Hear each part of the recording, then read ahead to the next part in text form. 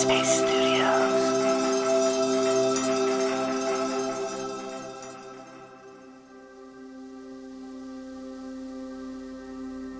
Hi everyone, it's Sam here. Welcome to Radio Headspace and to Tuesday. Recently, I was pretty sick.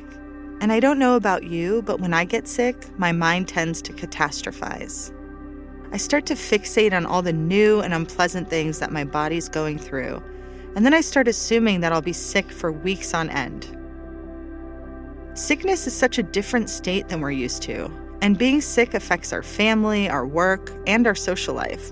So it makes sense that it can send us into a frenzy. It's easy to start blaming ourselves for not taking good enough care of our health or thinking about something else we could have done to prevent the illness. Our global experience with COVID has introduced a whole new level of existential anxiety. Before the vaccine, we didn't know if the virus would leave us with the sniffles or send us to the hospital. And this deep uncertainty made us relate to illness in a whole new way, making us consider our own impermanence and the impermanence of loved ones all at once. In Buddhism, there's a set of statements called the remembrances, and they're meant to ground us in some harsh truths and remind us that there are some pretty uncomfortable experiences that are natural aspects of any human life. In a nutshell, they say that growing old, getting sick, and dying are inevitable, and all that is dear to us will change in some way. Uplifting, huh? No, but it's not meant to depress the heck out of us. Instead, these truths remind us not to add to our suffering by resisting life experiences when they happen, or get caught up in how we think things should be. You may assume that contemplating your own inevitable death could be nothing but unpleasant, to say the least.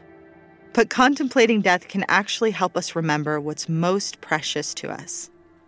It may empower us to be vulnerable and discover that we have the courage to say and do things that we put off until we sense we have little time left. One exercise I like to lead when working with private clients or leading mindfulness groups is crafting personal mission statements.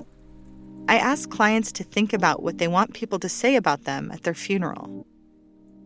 And this gives us insight into the qualities that are most important to us, like generosity, kindness, determination, and courage.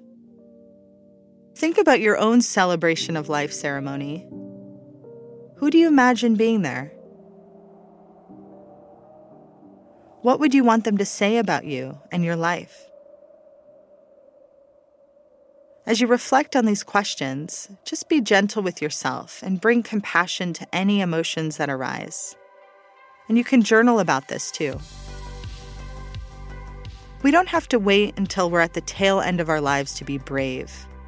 We can use the deep knowing that our existence is impermanent to give us the courage to have that conversation with a loved one, to travel to the place you're always dreaming of, or take another leap in your life that you keep putting off out of fear of the unknown. And if you're looking for ways to feel more comfortable with the unknown, there's a great meditation in the Headspace app called Fleeting Nature of Life, and it's with my good friend and colleague Eve. And if you want to connect on social media, you can follow me on Instagram at anchored_Sam. That's it from me today. Thanks for listening, and I'll see you back here soon.